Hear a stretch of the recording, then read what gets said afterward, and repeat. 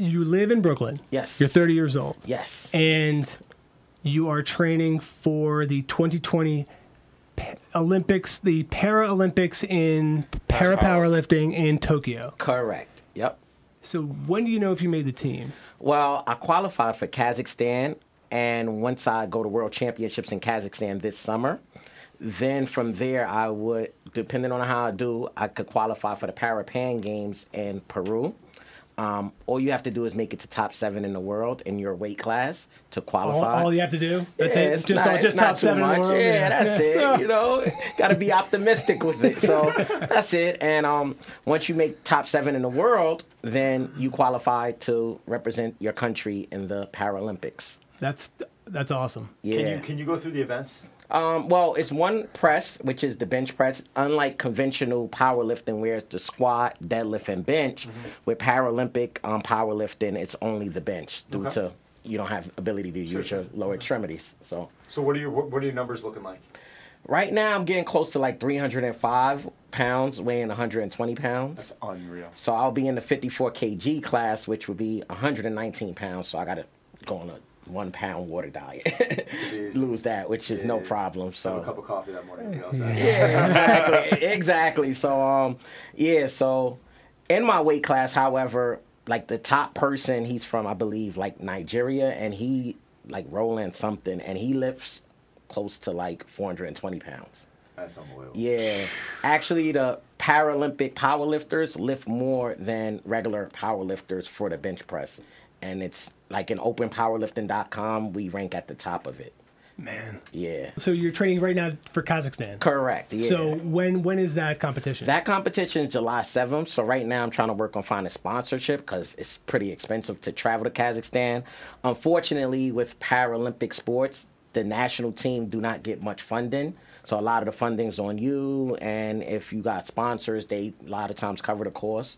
So that's what I'm working on now, finding sponsors to help me get out there. So who's the big sponsor? Who can we give the shout out to right now? That's what, yeah. I was thinking, what about a GoFundMe page? Have you thought about that yet? Yeah, I started a GoFundMe page. It's doing okay, not great. What's the information on that? Can you give us right now, just so we have it? Well, just go type in Garrison Red and it comes right up. And it's my whole story, and I tell you what I'm doing and how I got involved. And well, you have you type in your name and a lot of things come up. Because you're doing a lot of stuff. You got the Garrison Red Project, which I'd like to talk about shortly. You have a lot of videos. I saw you throwing up some weight on YouTube. Yeah. You have a TED Talk. Yeah. There's a lot of things you got going on. So and it's funny that you say that because this has all started like 2.5 years ago. I had an epiphany at work. I used to work at the IRS, and I was in there one day and was like, yo, this is a boring job. I'm way too cool for this. So then things just started happening. It's crazy how the universe works. I ran into this gentleman in the gym one day just working out. I used to work out so I could fill out my shirt some more. So people used to be like, oh, you're such an inspiration and, you motivated me. And then this guy came to me like, yo, you could be a Paralympian one day. And I'm like, get out of here. Yeah, I didn't know much. I'm like, get out of here. He's like, no, seriously, come participate in my wheelchair football team. And I'm like, wheelchair football doesn't make any sense to me. Like, what if I fall or something? I break something? Who knows? So what is wheelchair football? Wheelchair football is like regular football where there's a quarterback. It's 7-on-7.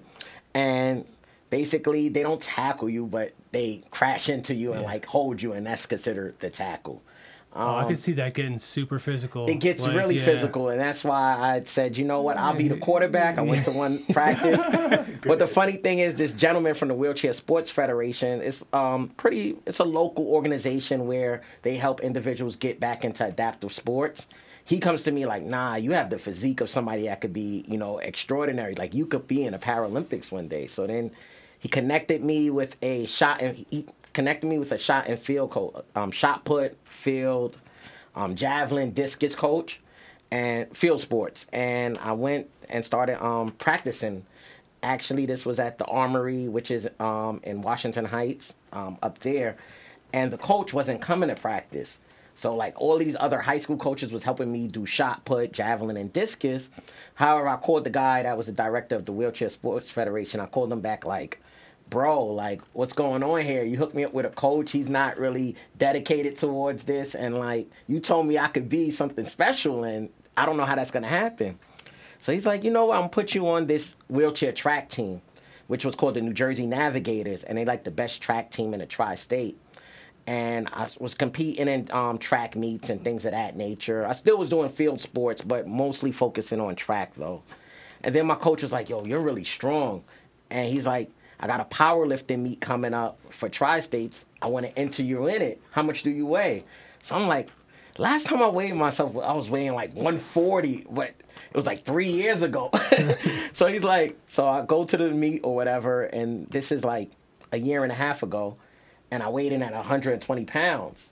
And I was able to lift with no training 250 pounds, just like that. That's unbelievable. And from there, the Team USA para performance manager calls me and like, yo, you got to get a spot on Team USA for para powerlifting. And then that's when things took off from there. You know what's, not to get technical by this right now, but we know powerlifting. I understand powerlifting, and a lot of what powerlifters do, and this is not to devalue it, but they use their lower body to wedge, leg drive. So you got to go into this high arch. They shorten the range of motion, and they're using their lower bodies. When I've seen you guys powerlift, and it's unbelievable because there is no leg drive. There's no leg drive. I mean, it's like it is like an isolated press, if that's what you want to call it. It's no joke. I mean, you are technically balancing with your core. You are pressing with your chest, shoulders, triceps, and lats. Yeah, and lats. And it's so for me, it's like way more impressive, dude. Not I understand. I believe everybody tells me that. But when you're telling me 305 at 120, like that's it becomes freakish in a way. Guys who weigh 200 pounds benching around 300 pounds. That's impressive. That's 100 pounds more than body weight. I mean, you're more than two. Yeah, more than 2.5 times body weight. And my goal is to get to 3 times my body weight to really be like that guy. How many events a year? I mean, how many events a year are you jumping into? Typically, we do approximately 2 national events and 1 international event. But this year, since it's basically a qualifying year, it's going to be a few more international events. So that's why I did already 2 national events I already did, which I placed first in both weight classes, which is 59 kg. That was in February. I did my first national event. And this past March, I did another event where I placed first in 54 kgs.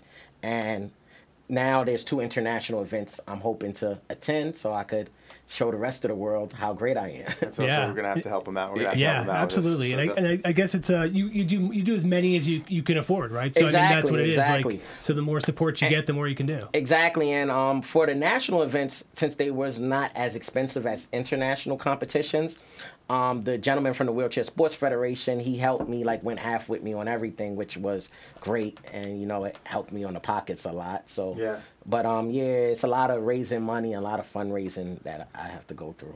What's if you don't mind me asking, what's the number that you need to travel? Approximately to get to Kazakhstan, it's about $6,000. Yeah, I was about to say, I was thinking, I think that's completely fair. Yeah. You should be able to do that. Yeah, I think that's definitely. doable. I think so. Yeah, open up your pockets, you cheapskates. Yeah, I'm going to throw in. I'll go into the GoFundMe and I'll throw in. And I'm throwing too. We'll jump on our social media platforms. Yeah, definitely. Make sure everyone's contributing. Thanks. Help out, I appreciate that. But 3 times body weight, man. Yeah, no, it's coming. It's coming. Yeah, and the funny thing is, I'm the first person to qualify for Team USA Para Powerlifting team from New York. Okay. That's never been done before. Awesome. No, it's awesome. The way I think of it is if people don't contribute, they're not patriots. They actually don't like Team USA. They don't like America. Exactly. So that's the way I think of it. How many viewers are there on Muscle and Fitness? And even on my channel, I mean, if everyone put in $1, you'd be there. Right? That's what I'm saying. $1. Dude, 25 cents, you'd still be there. We got so many people. That's what I'm saying. Come on, let's go. Let's help our boy out. Toss some loot. Can you back up even more? Before 2.5 years. I mean, you worked for the IRS. Let's go back. All right. Like start from. Let me tell you the story now. Let me get into it, okay? All right. So when I was 17 years old, I was a football player, straight A student. I was outside just across the street from my house on an ordinary summer night, and some guy just came up and just started shooting at me and the people I was with. I gotta stop there though, because was your neighborhood? Was it a rough neighborhood? Yeah, it's a rough neighborhood, Brownsville section of Brooklyn. It's like a lot of crime, but my parents is wonderful parents. They both worked all their life. They instilled in me hard work ethic. Made sure I went to school. Made sure I had like the best of everything. I was in a ton of athletics. I played basketball, baseball, football. football is where I excelled. I was actually 6th in the city rushing up until the time I got shot. And yeah, it just was the neighborhood. Like, there's, everybody come from different environments where people just don't think, or they don't have any regards for life. So you were just kind of doing everyday things? Yeah. Was it directed at you, or was no, it just... No, I guess somebody was doing something to gain respect and, like, amongst their friends or something, like, just go outside and shoot somebody. And wow. And I was the one, unfortunately, that got shot. Wow. Jeez. And I know that it hit you, near the T12? Yeah, T12 section of my spine. That's the thoracic section of your spine. So it's like your lower back. And it actually traveled across me and was lodged in my underarm. So, like, I could walk short distances, but because the nerves was actually burnt due to the heat of the bullet when it went into my body. What were you shot with? What was the? I think it was a .38 caliber, because there was no shell casing from what the police officer said. Did they ever find the guy? They found the guys, but, like, the people wouldn't testify due to fear and things of that nature. So he never was, like, convicted. And then my mother was she's the type of person, like, it happened, we got to move on. Like, we can't keep dwelling on the past. She's like, whatever happens whatever happens yesterday is yesterday, and it's time to move on. And basically, that's what pretty much gave me my determination and gave me that insight on, like, yo, in life, anything can happen to you. So you got to live every day to your fullest and make the best of it. Man, see, I still have trouble, like, having that type of mentality sometimes. Like, I lose track of that. And I'm not even joking. I really do, like, forget that. And I wish I could to remember that sometimes. Like, to be that positive and that upbeat and just... Yeah. I think a lot of people are victim to it, though. Yeah. It's like... So then after that, of course, like, my dream in life was just to be a professional football player and, make tons of money, buy my mother a house, take care of my family. However, when that incident happened, I was in a hospital. I never really fell into, like, a depression because, like, my parents, my cousin, like, wouldn't let me fall into, like, any type of depression or anything. It's like, you got to look at the bright side. You're still here. There's tons of things you could do. So with that thinking, and then someone told me, like, came up to me, and I didn't really know the person that well, but he's like a friend of the family, and he said, you already faced death once. You don't have to worry about that ever again. And with that, I was like, oh, that's a good way to look at it. And then the doctor said to me, I know you can't play football anymore, but you could always be the coach. Because at the end of the day, on a football team, there's 52 players, but everybody points the finger at the head coach. When the team loses, when the team wins, it's the head coach that gets either the praise or they get the backlash for whatever happened. So when I thought in that aspect, I was like, you know what, I could be a head coach. And that kind of gave me the leadership mindset. So from there, I got out the hospital. I went to rehabilitation. I was in the rehab center for like over a year as an inpatient, so that way I could be totally independent. I got my driver's license and things of that nature. I graduated high school. And then after all of that, and I got released from the rehab center, it was like, what to do now? So I went off to college. I went to school. I actually went to a community college first, which was Kingsborough Community College in Brooklyn. And I adapted. Like, people just started, like, coming up to me, like, as I was the cool guy. And it felt like high school again. I'm the cool guy, even though I have, I'm in a different circumstance than I was in high school. High school, I was walking, running around. Now I'm in a wheelchair. But everybody loved me in college. Like, girls loved me, everything. So I just was like, it's not so bad. And then I started, my friends like, yo, you got to come party with us. You got to come hang out with us. So, like, I guess that transition helped me adapt to, my new circumstance. And from there, I went on, I graduated my associate's. So then I went on to get my 4-year degree from York College. And I got my bachelor's degree. And then in finance. And then I started day trading, not too far from here, actually, at WTS Proprietary Trading. And then my parents was like, you could lose a lot of money day trading. You might want to find, like, a stable job, like an actual job. So I'm like, and my parents is old school, so they're not like a millennial like us, and they don't think outside the box. I'm like, nah, I can make millions of dollars. I'm glad you thought Don was a millennial. Shut up, man. So then you're all excited. I'm like, I know I like this guy. So then I started working at the So the IRS called. It was like, we have a position for you as a tax analyst. So I went off to work for the IRS. So I was doing that for like 5 years. Then one day I just had an epiphany at work. Like, this is not for me. Like, there's so much people out there in the world that's like been contacting me, just been hitting me up. Like, how could they do this? How could they do that? But I didn't have any idea on like what I could give back to society. Like, I didn't know like what should I do next. Like, should I start an organization? In which I did, but I needed like a little bit of guidance. So I started meeting people along the way. So I met this lady modeling. Just did a fashion show. I had some friends who started a brand called MILF Dad, and it was like a super cool brand. What was it called? MILF Dad. MILF Dad. Yeah. And they like, nah, you could change the world. We'll design you a wheelchair, an outfit. You're going to go viral. Everybody's going to love you. I see it. So I'm like, oh, I like your foresight right there. All right. So I did a photo shoot, got like tons of likes on Instagram, and like other individuals in wheelchairs and like with disabilities, like amputees, all types of disabilities started contacting me like, yo, you're super cool. Like, how you do this? How you do that? And I'm like, I don't know. It's just my personality, I guess. I don't know. And I realized that there's individuals out there, not even with disabilities, just in general, like with depression and different issues like anxiety and stuff like that just need someone that could tell them like there's light at the end of the tunnel. Like, whatever you're going through right now is just right now. Yeah, I would just love to know, like, I'd love to see, like, your blue steel, like, your model look, like, I don't think, I don't know if Don has one, because I know Don's definitely, Don's been a model before, but that cool. I don't think I've got one, like, maybe, you got different ones, like, oh, see, see. Like, now I do the double bicep thing a lot. See, you always go to that. That's like the go-to. Yeah, that's my go-to right there. Like, when I do it, I just feel, like, awkward. Show us the double bicep, man. Okay. I see you. So, all right, so you went through this transition. IRS, woke up one day, you were like, this sucks, this isn't me, this is my life. But you were also getting motivated by me. A lot of people were reaching out to you. And you're big on social, right? Yeah, I'm growing. I grew like 8,000 followers in the last year. So I'm almost at 9,000. What's your handle? My handle is Garrison Red. It's my name spelled out. Garrison Red. All right, so left the IRS, and then at that point now, you're... not working. Okay, yeah. I saved up enough money where I could leave for like 6 months and be like, okay. Yeah.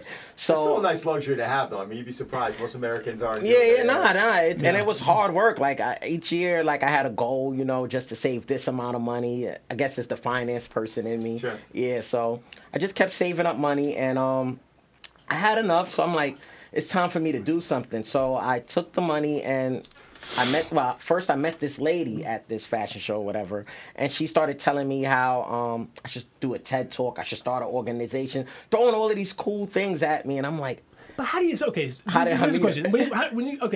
You say, you should do a TED Talk, you're just like, yeah, I'm going to do that. So I'm just going to go ahead and do a TED Talk. Like, how do you start? Where do you start with that? All right, so first I'm like, what is a TED Talk? Have you done a TED? I did a TED Talk. Okay, I didn't get that part. Yeah, I did a TED Talk, but how I got it is just how the universe works. So she's telling me this, and I'm like I told you, I hated my job, and I'm like, I don't know what a TED Talk is. Yeah. Then my cousin started telling me like, yo, this is what a TED Talk is. All of these amazing people do TED Talks. It's very insightful. You can learn a lot. It's informative. And everybody's like different. Everybody has a different story. It's not like a uptight type of thing. You could, be cool. And people just want to hear because people can relate. And were you like, I'm going to do one on taxes? I said, no, what I'm going to do is a TED Talk on how life throws you lemons and you can make lemonade. Yeah. It came to me like naturally, like lemons is sour.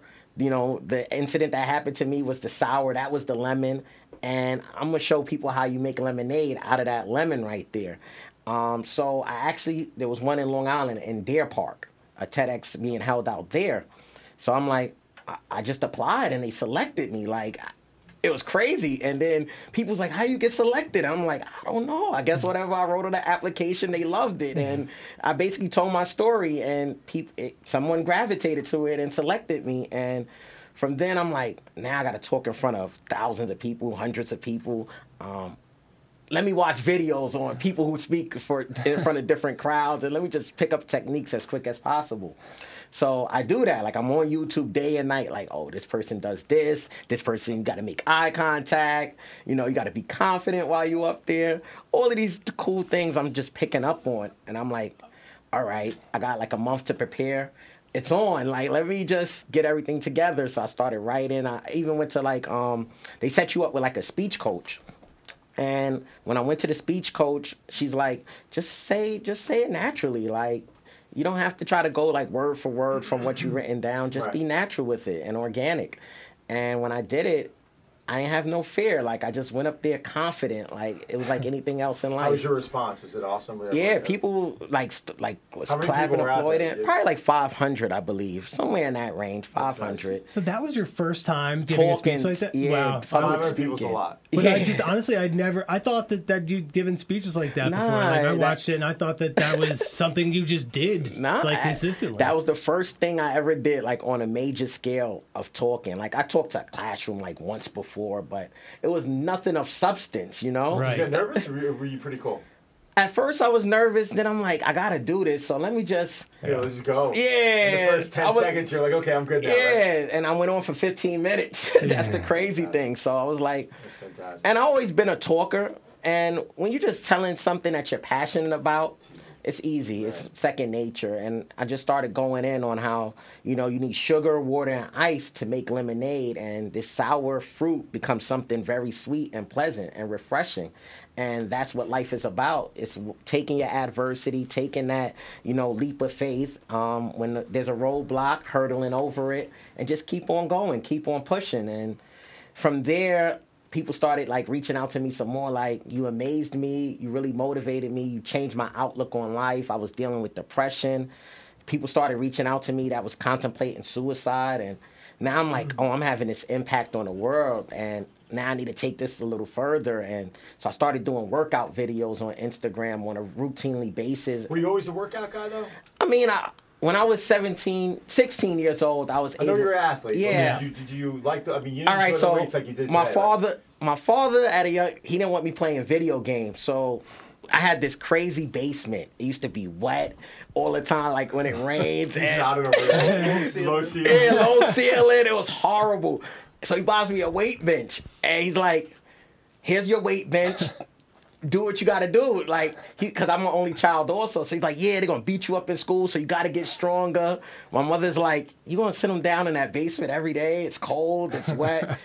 And he got me some push-up bars, the weight bench, and like a straight bar for deadlifts. And I just started working out on an everyday basis. And then I was 16, and like all the linemen, it was a weight class like for football. And I never went to the weight class because I'm like, I don't need to be here. I thought I was like too cool or whatever. I'm the superstar. So the football coach is like, Garrison, can you lift? I want to see how much you could lift. I'm like, yo, I could outlift every lineman on the team right now on varsity, and because I was on varsity from my sophomore year.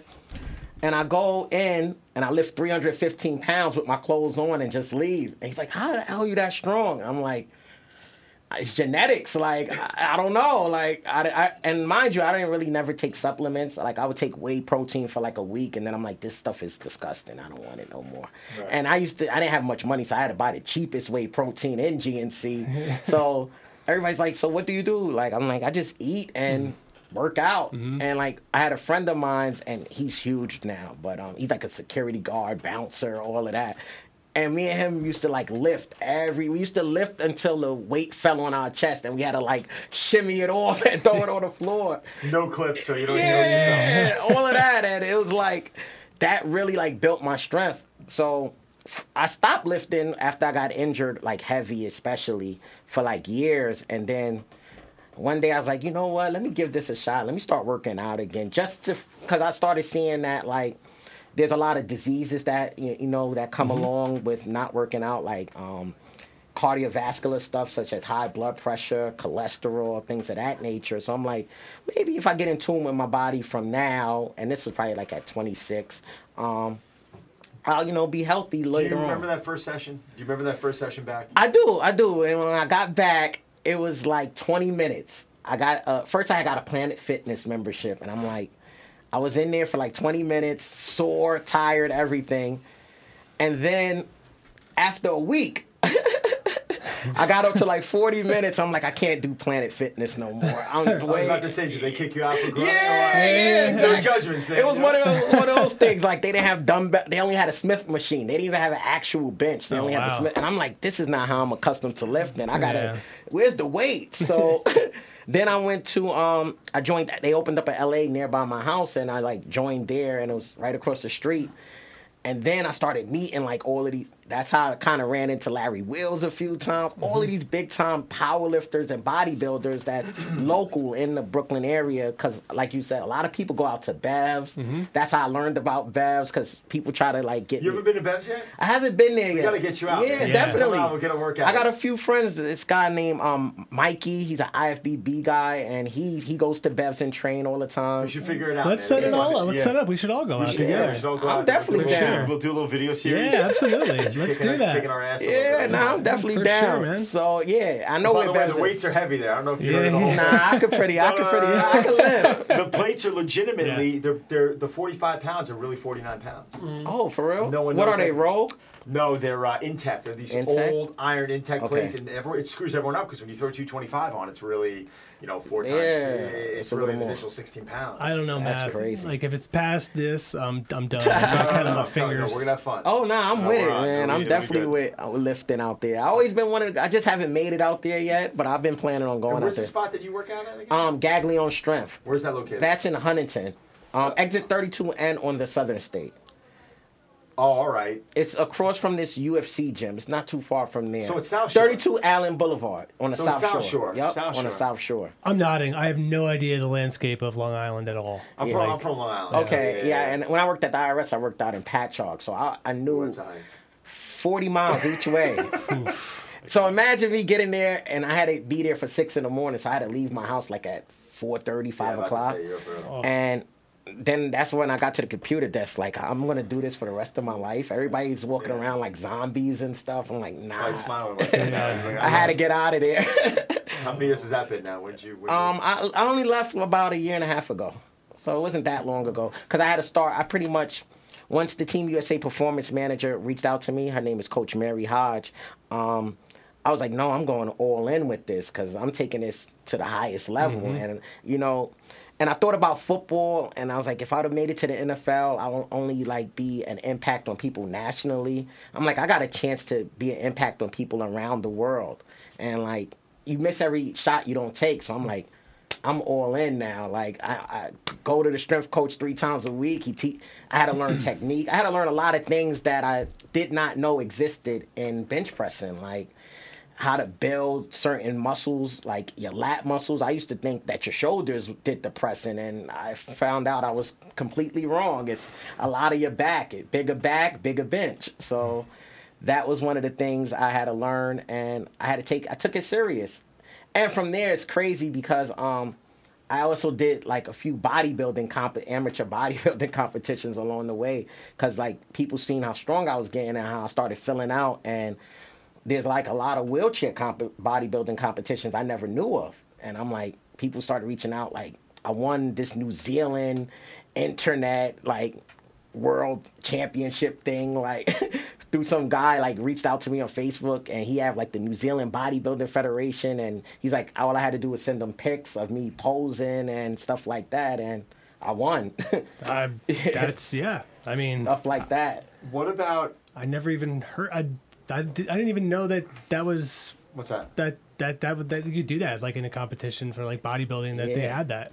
I don't know. Yeah, they got tons of like wheelchair bodybuilding competitions. Even at like the Arnold. I knew they had wheelchair bodybuilding competitions, but I didn't know that some of them were just like, hey man, send me a picture. Yes, that was abroad. He like sent me 13 shots doing different poses. He sent me the list of poses. Yeah. And I sent it to him, and I won. So it was like, that was cool. So you are a powerlifter at heart, right? I mean, I'm a powerlifter. Powerlifter at heart, and I could tell because it's strength, which I love. But you look like a bodybuilder. Nah, a lot of people say that because I'm only 120 pounds, so which I still can't believe. I'm shocked at that. He looks I'm only 120 pounds. What's the diet like? Talk to us. I try to eat less than 1,900 calories per day. I limit my carbs to pre and post workout. Mm-hmm. If I do eat carbs, like post workout, I either have a yam or white rice. I pay a lot of attention to my calorie intake. So I try to eat lean meats, a lot of beef, because red meat is what builds strength. And I try to eat a lot of protein-based foods. Why 1,900? Why is that your number? I have this app like MyPal or something like that. MyFitnessPal. Yeah. There you go. And I put my calories in there. So a lot of times when I'm like in training, I would go up to like 128 to 130 pounds. So to stay at 120, if I eat 1,900 or less calories, I could pretty much stay at that weight. Right. Yeah, so that's the reason. That's like your resting rate. That's like what you burn a day with everything. And exactly. You're really in a maintenance caloric intake where you're trying to maintain. Yeah, I'm not really on a deficit. Yeah, exactly. That was the hardest part at first because my first competition I entered this year was at 130, and my coach was like, you know what? Because I got down during that competition phase, I got down to like 125, like right before the meet. And he's like, I think you could get down to 119 if you really like pay attention to your diet and what you're intaking. So that's why I started doing the MyFitnessPal, putting my foods in there and paying close attention to what I'm eating per day. And that's how I got down to 120 pounds so quickly, within like a 3-month span. It's kind of hard when you're a small guy to lose that weight. If you're a big guy and got a lot of, extra fat, it's not a problem for you. And you got to try to preserve your muscle. So that was the key. And I got down to 120, and I still was able to perform at my level that I performed at 130, which was pretty good. So it'd be so cool. It'd be so cool if the magazine ever did like a track on him. Yeah. Like a road to the like a road to the Olympia type thing. I'm gonna keep tabs. On what's going on. That'd be so cool, man. So ultimately, you want to win the gold. Exactly. In your TED Talk, you said you want to run for mayor and become the mayor of New York City. New York City, yep. But ultimately, so is that the goal? Like, is that what you want to do? That's my long-term goal. Okay. That's like after I'm done, motivating, maybe a Nobel Peace Prize in the future. Because my thing is, I want to provide more awareness to individuals with disabilities because there's a lot of discrimination and things and prejudice and things of that nature against individuals that are disabled, especially in the workforce. Like disabled individuals it's the highest unemployment rate at 70% of individuals that are disabled are unemployed. And they don't know about the amazing things that individuals with disabilities can possess. Like they don't know I'm one of the strongest people in the world, but they just look at me sometimes that I'm in a wheelchair. And I'm like, I could do anything you could do, probably better. And that's the thing. And so I want to just, motivate, inspire, and make this world just more inclusive overall. And I've been getting a lot of great feedback. Like a lot of people reach out to me on a regular basis just telling me they love what I'm doing because in a lot of cases, everybody knows someone that has some sort of disability. Like it could be a vision impairment. It could be a hearing impairment. No matter what, it all falls under the same boat. And I feel everybody should be treated the same way. Many people have disabilities that's not considered. That's not even like mental. I mean, you think about, and I don't mean like medically registered. Like they have like bad depression, bad attitude. And I don't mean anything that's like chemically imbalanced. I mean like just people who are just in a bad headspace. And if you're waking up every day, which unfortunately I've seen a lot of people in my profession who just have a tough time just kind of getting it, and they're just always their heads down. They're always this bad energy. I find that a disability. I mean, that's me too. I agree with you. That's terrible. So. Yeah, so that's why I try to. That's part of the reason why I started my organization, because I wanted to give a space where individuals could reach out to me, and they could have the opportunity to talk with me, or maybe I could connect them with others to let them know, like, you're not alone. There's other people that's faced with the same circumstances that you're faced with. And it's a lot of times it's up to you to make the best of it, but you got to wake up with a positive attitude from the beginning. Like if you wake up every day looking at the glass saying it's half empty, you're not going to get very far. So I just wake up every day like the glass is half full and I'm going to take over the world no matter, what I'm faced with. I have adversities every day. I have things that stress me every day. And I just say, let me channel that energy and give off positivity out of it. So. Do you consider this a disability anymore? Nah, not anymore. And that's what I'm saying right now. Like I'm listening to you. You're one of the most positive individuals I've been around. Yeah. Your outlook is incredible, and far more positive than me. And I mean, turning up, making lemonade out of lemons. It's not. It's like an understatement almost. Like you've in a way you've changed your physiology. You've changed the way that you're thinking to forcing you into becoming a successful person. Exactly. And I definitely don't look at this as a disability. Like I jet ski. If you look on my Instagram or YouTube, I do adaptive climbing where it's all upper body when you climb walls and things of that nature. And it's all in an effort to show other people their capabilities. I don't know like what anybody want to do or what they want to attain out of life, but I want to show you that you can do it no matter what. You just can't let anything stop you. So with all of that, I just said, let me put it all together and just be the best version of myself. And people loved it for the most part. So. How many people, because of social media, you've got over 9,000 followers. Yeah, 5,000 on Facebook. Yeah, it's crazy. So you're probably pushing 20,000 total between all your media platforms. But I could imagine you get reached out to daily about people struggling or battling with depression or they're in a bad headspace. Yeah. I know this sounds like a really generic question, but you've got to what's your quick response? How do you start talking to these people? And I know you respond to a lot of them. I try to connect with as many as possible because your words are powerful. So whatever you say to someone, you don't know how that could change their day or change the mindset that they were in. So I had an individual recently reached out to me, and this is maybe on a weekly basis somebody may reach out to me yo, I really thought about suicide, and then somebody showed me something you was in, or I came across your page and my whole outlook on life changed. And I just tell them I just woke up one day and said, let me be the best version of me. If you positive, if you have a positive outlook, you could go further in life. And those are usually my quick responses. Just be positive. Just think optimistically, because where you at today is not going to where you're going to be tomorrow. Tomorrow something could totally change. For me, I didn't know about powerlifting 2 years ago, and then now I'm powerlifting at the highest level you could possibly powerlift at. So it's all about mindset and just jumping over those hurdles and just keep going.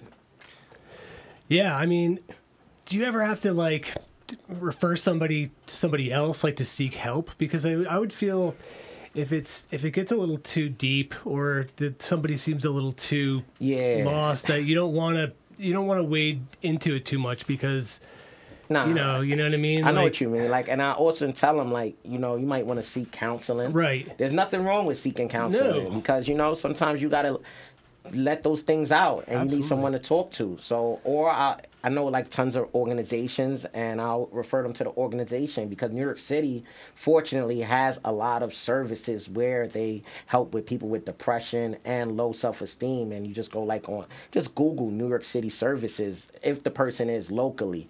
If the person is a distance, I'd tell them, see what resources are in your area, because there's all types of groups where you could go and, connect with other individuals that's suffering from whatever your issue may be. And talking it out is the best way of letting it out. And sometimes hearing yourself say it makes you put you in a better mindset.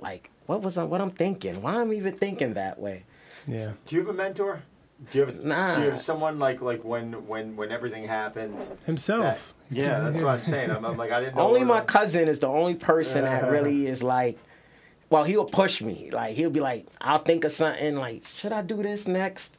And he'd be why not? Go ahead. Yeah. What's the worst that's going to happen? Right. Yeah, just do it. The Nikes commercial, just do it. So For the most part, I never wearing Under Armour, by the way. Yeah, well, this is what the team gave me. This is definitely what the team gave me. So, I never really had a mentor. Like, I kind of paved a lot of the road for myself. Like, but I met amazing people along the way that help not guide me, but steer me. Like, I think I can help you with this. Like, with the organization, I met this gentleman, and he's like, I can help you develop some more. Like, he's a business developer. He's like, for free and things like that, because he just gravitated towards me. We was in the steam room at what gym was this? Sometimes I go on gym tours when I'm like bored. Yeah, it was at Retro Fitness, a gym. So we went to gym tour at Retro Fitness. I call them field trips, man. Yeah, field trips. I love it. It's like going on vacation, right? You go to the gym, you're like, this is cool. I'm like, oh, look at this machine. Whether you like it or not, you're always happy. So he watched me pull myself up. Like, there's this high rope, so I just pulled myself up the high rope. He's like, yo, that's amazing. So we just chit-chatted in the steam room. He's like, yo, I'm a business developer. Let me check out your organization, see how I can revamp it. That's awesome.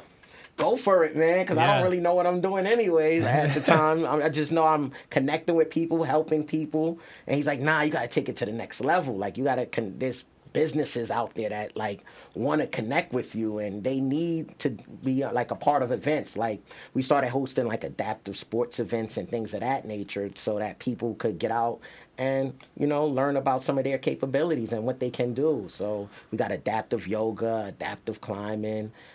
We got this, like, we are part of this basketball organization. I don't play wheelchair basketball, but, we connect individuals. Yeah, you're a football guy. Yeah, but I don't like falling. That's another rough sport, too, wheelchair basketball. Yeah. So I'm not the type of guy to fall. So that's why when they said powerlifting, I'm like, oh, I could do more press. I got to ask this because this is for the magazine, but what's your training like? My training routine, it's cool. So break it down a little bit. All right, so 3 days out the week, I go to Gaglione Strength. John Gaglione's my strength coach. So people probably know him. But I go there 3 days out the week, so I work on my presses. So I have a heavy day, I have a speed day, and I have a light day. Sometimes on a heavy day, I'll do a lot of chain work. I do, like, heavy pause presses. I do spoto presses. Floor dumbbell presses, a lot of seal rolls. I seal roll all day. Seal rolls. On a light day, I may do, like, bat holds where you hold for like 30 seconds, you pull a rope, or TRX holds. I do a few curls, and even though curls is mostly for the girls, but you gotta have strong forearms. And, like, what's your set and rep scheme like on those? Okay, so on a heavy day, I do a lot of volume because he he takes the conjugate method. Yeah, it's all West Side stuff. West Side, I was about to go. Louis Simmons and all of that. Did you see that new documentary out yet? West Side versus the World. My coach is actually the spotter in it. I might watch it, like, tonight. Yeah. But no, so you're doing a heavy day of, like, 5 threes and singles. Exactly, you're doing your some dynamic singles. day, which is speed day, and you're doing your repetition day. Exactly. I love. The first thing I was thinking when you broke down 3 days, I'm like, I hope he's doing this in the back of my head. So seriously. And then I'll change bars. So, like, I'll do the Duffalo bar to help out with my sticking point at the bottom. Sometimes I do the T-bar for the lockout. So are you rarely, like, traditional bench pressing? Are you doing, like, chains, boards, spoto? Only time I'm not bench pressing when I'm off program. So if I complete my peaking phase early, then I'll just do some simple bench pressing. That's what's cool about West Side. I say West Side. What's cool about the conjugate method? It's like you're using all these principles to get these lifts strong that you're never really training, but you kind of are. And mind you, how quickly I learned all of this. Like, it's a lot. Like, I had to digest. I had to pretty much become a student of the game. I found out about Louis Simmons, Ed Cohen. Ed Cohen. Yeah, all of these people, like, everybody, like, how do you know all of this? So I'm like, nah, I had to really get embedded in it, like. And Eric spoke, like, when I used to do the spoto press for, like, the first few weeks, I'm like, spoto press, the pause at the bottom, holding. Then I go on YouTube, I'm like, Eric Spoto, the world's most bench press or whatever. Okay, now I'm gonna do it. This is what it was about. So yeah, I learned that. I do like 3 count pause, 3 count double pauses where I pause at the bottom, pause midway through, and then press.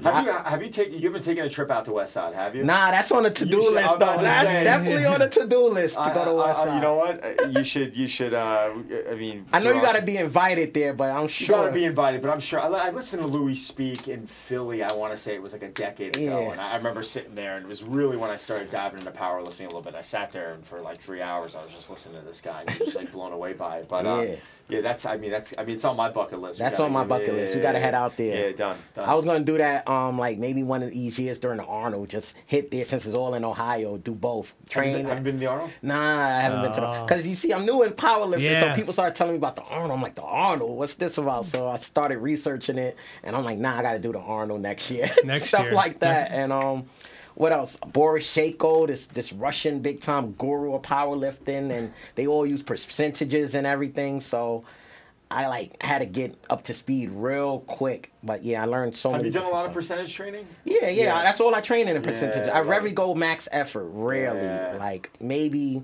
At the end of my program, I may do one max maybe just test. Of singles, and I don't even go fully up. But slingshot, Mark Bell slingshot, I have to train with that like a few days out the week. Do you have a bunch of those? Because I can read. Mark was in my club. Like I don't even have one. I need one for home. I'm gonna have Mark send you a few. Okay, cool. Mark, I just gave you a shout out. You're sending my man some. Mark, even though you're at such a high level, it's you're still like technically a beginner, and to see how excited somebody is to learn about everything and to see how like somebody dives into this, it's just so cool because that's the way I was when it kind of clicked for me. Like I kind of was bumbling around for a little bit when I first started to train. I didn't know what I was doing. Nobody was there to show me. And when I first when somebody was finally like, dude, you're an idiot, don't do that anymore, like I was like, oh, and then they were like, here, read this, or here, do it this way. It started to come together, and I was like, oh, wow, like there's a right way to do it. Yeah, there's a right way to do things.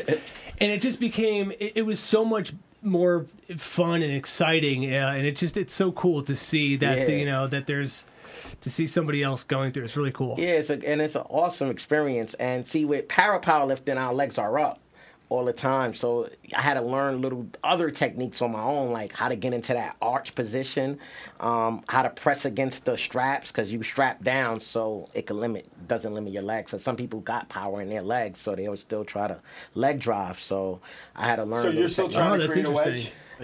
No, I got the wedge. I pretty much got it. I know how to rest on my lats for the most part. I could get a little more flexible, but I guess with time that will come because I'm a little bit stiff. So I've been doing a lot of stretching lately. But but in powerlifting, you don't want to stretch too much because you want to keep your muscles short and stacked, they say. Some say. This is the guy. So I would say start going on this guy's Instagram and see what he has to say. He is.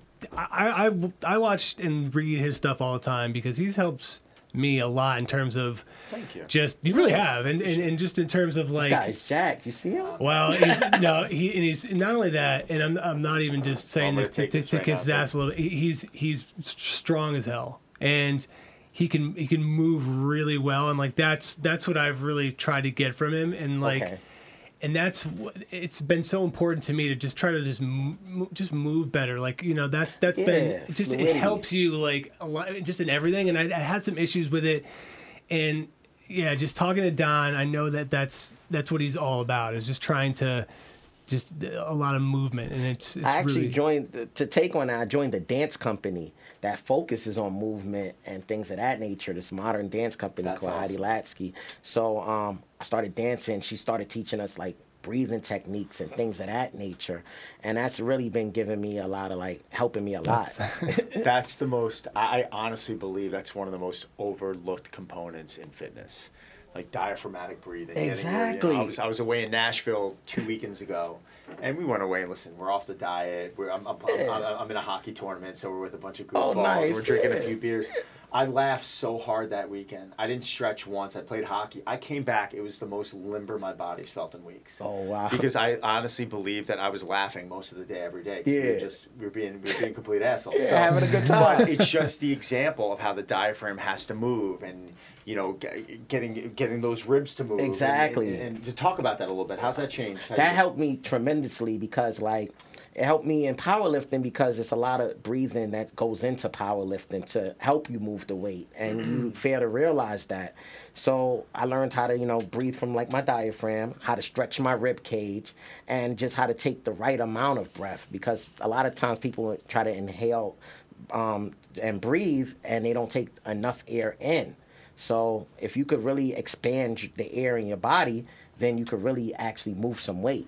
And that's something I learned, and I think that pretty much has given me an advantage as far as everything I'm doing, because I'm getting more flexible, I'm getting more oxygen into my body. Even how your shoulders feel, your whole. I mean, it's funny. One of my clients recently, he's almost, you say hypermobile, but he's just so elastic, and but he breathes up here. All day yeah, there's not enough oxygen. Yeah, it's just like his back's like, why is my back hurting me? I'm like, dude, we had the PT press on his ribs, and it felt like a bulletproof vest. Oh man, like his ribs weren't moving. I'm like, holy shit, we gotta get, like, he didn't really get it. It took a few weeks, and it started clicking, and he's like, back's starting to feel better, like everything's starting to move a little bit better. And we're like, yeah, you don't need flexibility training, you need stability training, which is what we talked about last time, and we need to get these ribs moving a little bit. And that's something I definitely need to work on. I don't think the dancing is it. I have no rhythm, but it is the breathing, and that's something that Don and I have spoken about. I know that he really does preach that, and I'm a shallow breather. I've mentioned it before. I need to get better at that breathing. And we're going to actually speak to a breathing expert in the near future, and I'm really happy. Dr. Belisa Vranic. It can't come soon enough. So yeah, that'll be fun. Yeah, we do these like sipping breaths and things of that, where you like watching your breath go into your body, taking its time, and all sorts of things. We just spend a few minutes on that? Yeah, a few minutes each day. Yeah, about 10, 15 minutes. And that's good. Just breathing. I'm not even saying you gotta do that's impressive. I'm telling people to do it for 3 minutes. Oh, no. Just get your body like 10, 15 minutes. It's good. Baby steps. Yeah, exactly. I mean, I'm just at the point where I'm just trying to identify it. I'm like, oh shit, I haven't like taken a full breath in like minutes. It's just very shallow. It's no good. Yeah. It's like I start to feel it, and I want to get to where it's just natural just to take those deep breaths. Those are the little things people take for granted. Breathing and water. Lots of water. Like, I tell anybody, that's one thing they preached to me when I first started lifting. Like, you gotta drink tons of water. Your body's mostly water, so why wouldn't you keep yourself hydrated? So I drink tons of water, unless I'm trying to cut like 3 pounds, and then for those few hours, I'm not drinking anything. But. And how many times a week are you training? I train, all right, so 3 days out the week, I do strength training. Then the other days, I try to train like 6 days out the week, but I do cardio, stuff like that. Cardio, light workouts on accessories, maybe like some bicep curls, low weight, just to stay active, to keep the blood flowing.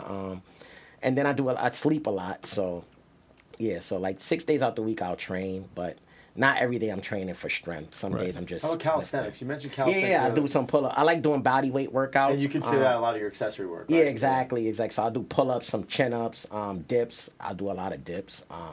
And since people say I'm so light, and I could do a lot at 120 pounds of dips, I do it with the chair. So it gives me that added weight. So it's like 35 pounds right there on top of my regular body weight. And I just bust through those for... Pull-ups? Pull-ups. Yeah, I do muscle-ups? Yeah, 10 by 10. I only could do like 5 muscle-ups. So like I may do 3 sets. 3 sets of 5. That's it. But 10 by 10 on pull-ups? Yeah, 10 by 10 on pull-ups. Definitely 10 by 10. I'm an animal when it comes to calisthenics. I definitely can't do 10 by 10. I was in a few calisthenic competitions also. So like in the summertime in like these New York City parks, they got all of these calisthenic leagues, like bartenders and all types of stuff. Oh man, who was the guy I trained with years ago? I shot a video with. He's kind of like a famous calisthenic guy out in Brooklyn. He's got like a one-word name. Everyone calls him. Oh man, it's like not Transformer. No, but we're like getting there right now. It's like something to that effect.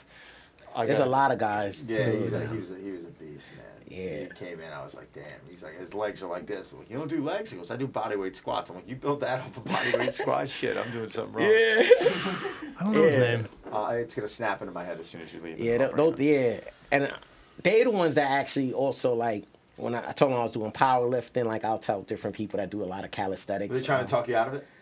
A little bit. They like, nah, you don't got to do bench press. You could just do pull-ups and dips and stuff like that. And I'm like, nah, I'm into lifting, but it's cool. You seem like that kind of guy who, like, no matter what you do, you got to go, you're going balls to the wall. Oh, yeah. Like, you're going, like, I got to be the best at anything. Up to 11, yeah. And ever since I was a kid, I was that way. Like, if I was losing in basketball, I'm taking the basketball and throwing it over the room. So the game is over.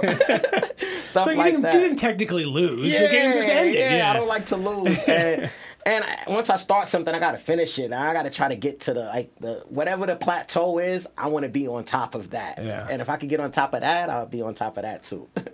So now the main goal is training for, you said Kazakhstan? Yeah, Kazakhstan World Championships. And if that's a qualifier? Qualifier for the Para-Pan Games, which China? No, the Para-Pan Games is in Lima, Peru. Oh, I'm way off, sorry. That's like the Pan American Games. That's what goes adjacent to the Olympic Games. That's like every 4 years.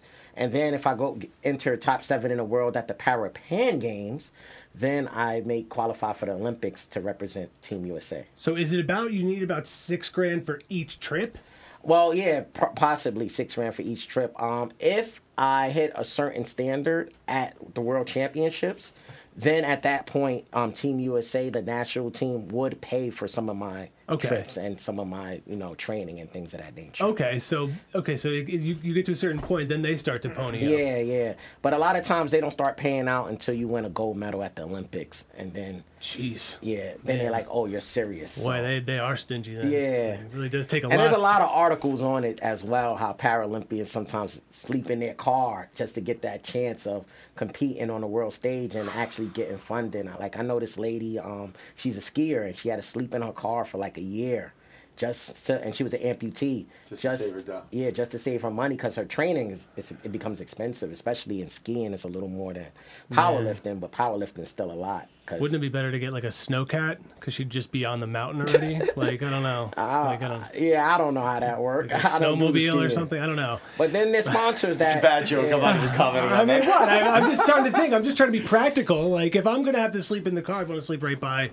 the mountain. But then there's sponsors that, eventually jump in because everybody wants to be showcased. Yeah. Their brand be showcased on the Olympic stage or the Paralympic stage. It's like the highest stage in the world when it comes to athletics. So that's another thing. So that's why I'm hoping, get a sponsorship. But man, should you have to sleep in the car there's got to be another way. I brought up Mark Bell. He's the $1 million meathead, and he was so far showcasing himself. I'm throwing him under the bus right now. Come on, $1 million meathead can afford $6,000. I don't know him like that. I do. I traded emails. So I traded emails with the guy. He also holds. What does he have? He has a powerlifting total of like 2,600 pounds. I mean, the guy's an athlete. I don't do my research. $1 million meathead. I'm calling him out right now. Right. Boy. Yeah, if you know him like that, very $6,000, cool. bro. Come on. Yeah, I done did my research on him. He's gonna kill me. Them guys are strong. First thing you gotta do, Mark, we're just gonna hold you to the slingshot. Send our boy out here a box of slingshot. And I'll use it. Trust me, I'll use it. He already is. He's already used it. I got the pink. I used the pink one in practice and training before. The red one, the black one. They all different types. Of they're actually fun. Yeah, they are fun to use. It make you feel super strong. The first time I did, I'm like, oh, I'm this strong. I think you can get 15 to 20% over whatever your typical. Right around there. Whatever your max is, you're supposed to gain. Yeah. I've never used one. I've only seen like other people use them. No, I actually have a lot of them in the gym. I mean, even if he doesn't respond, which I know he will, we're gonna get some to you anyway. Yeah. So that's on the agenda. So what's the date on that? That starts July 7th. That's when the competition. Oh, in like 2 months? Yeah, and so we gotta get moving. Yeah. And then after that, Mark's gotta get moving. Another goal of mine is to get every federation to get #1 ranking in like the 100. I think in regular federations like 124-pound weight class. So I want to be #1 in every federation in the USA also, and bench pressing. So that's another thing that's on my agenda. That'd probably be sometime in the future. Because this Paralympic stuff is quite busy, and I can't do every competition because I gotta let my body heal. But that's another thing. I want to be #1 in every federation. We should do a little workout at Bev's where we like get the cameras on him or something. That'd be great. That'd be fun. That would be awesome. Yeah, you say when. Let's do it. Give you some more dap online and try and tie his GoFundMe page in there and see if we can get some people to step up a little bit. Listen, it'd be great to rally the community around you and especially get you out there. And we got to get you. First, we got to get you to Kazakhstan. Yeah. And then Lima. Then Lima. Peru. Definitely. And then to Tokyo. I'm going to get there to Tokyo. After I qualify, I'm going to get there to Tokyo. And then I got to come back here. We got to do a road to Tokyo. That's it. We're down. It's up to the boss over here. I'm along for the ride. I'm here to add emotional support. Yeah, because I think muscle and fitness, Olympic, they only got weightlifting, which is the clean, jerk, and press. And the only powerlifting is in Paralympics, actually, because there's no powerlifting Olympic sport. But they don't have what would you powerlifting event at the Olympia? Oh, the Olympia? The Mr. Olympia? I don't know. I can double check. Yeah, I don't know I'm about surprised that. they didn't. Let me double check. I know at Arnold they got like bench pressing competitions. I usually would enter a bench press competition against able-bodied individuals anyway, and like they'll be impressed because like somebody who weighs 120 typically is in high school or something like that. So I knock all the high schoolers out like quickly. You ever now you brought up high school? I gotta ask. You ever rep test 225? What? You ever rep test 225? I got up to like 9 reps on 225. That's good. When I was in my peaking phase. Right now, I think last week I did about 7, and I was just deloading and playing around because, yeah. I love it. Yeah, I love it. I would never. I'm not bench pressing. And that's what a pause is. You gotta have a strict pause, or it don't count. Because no, it's not like you're not. No, it's a strict pause press.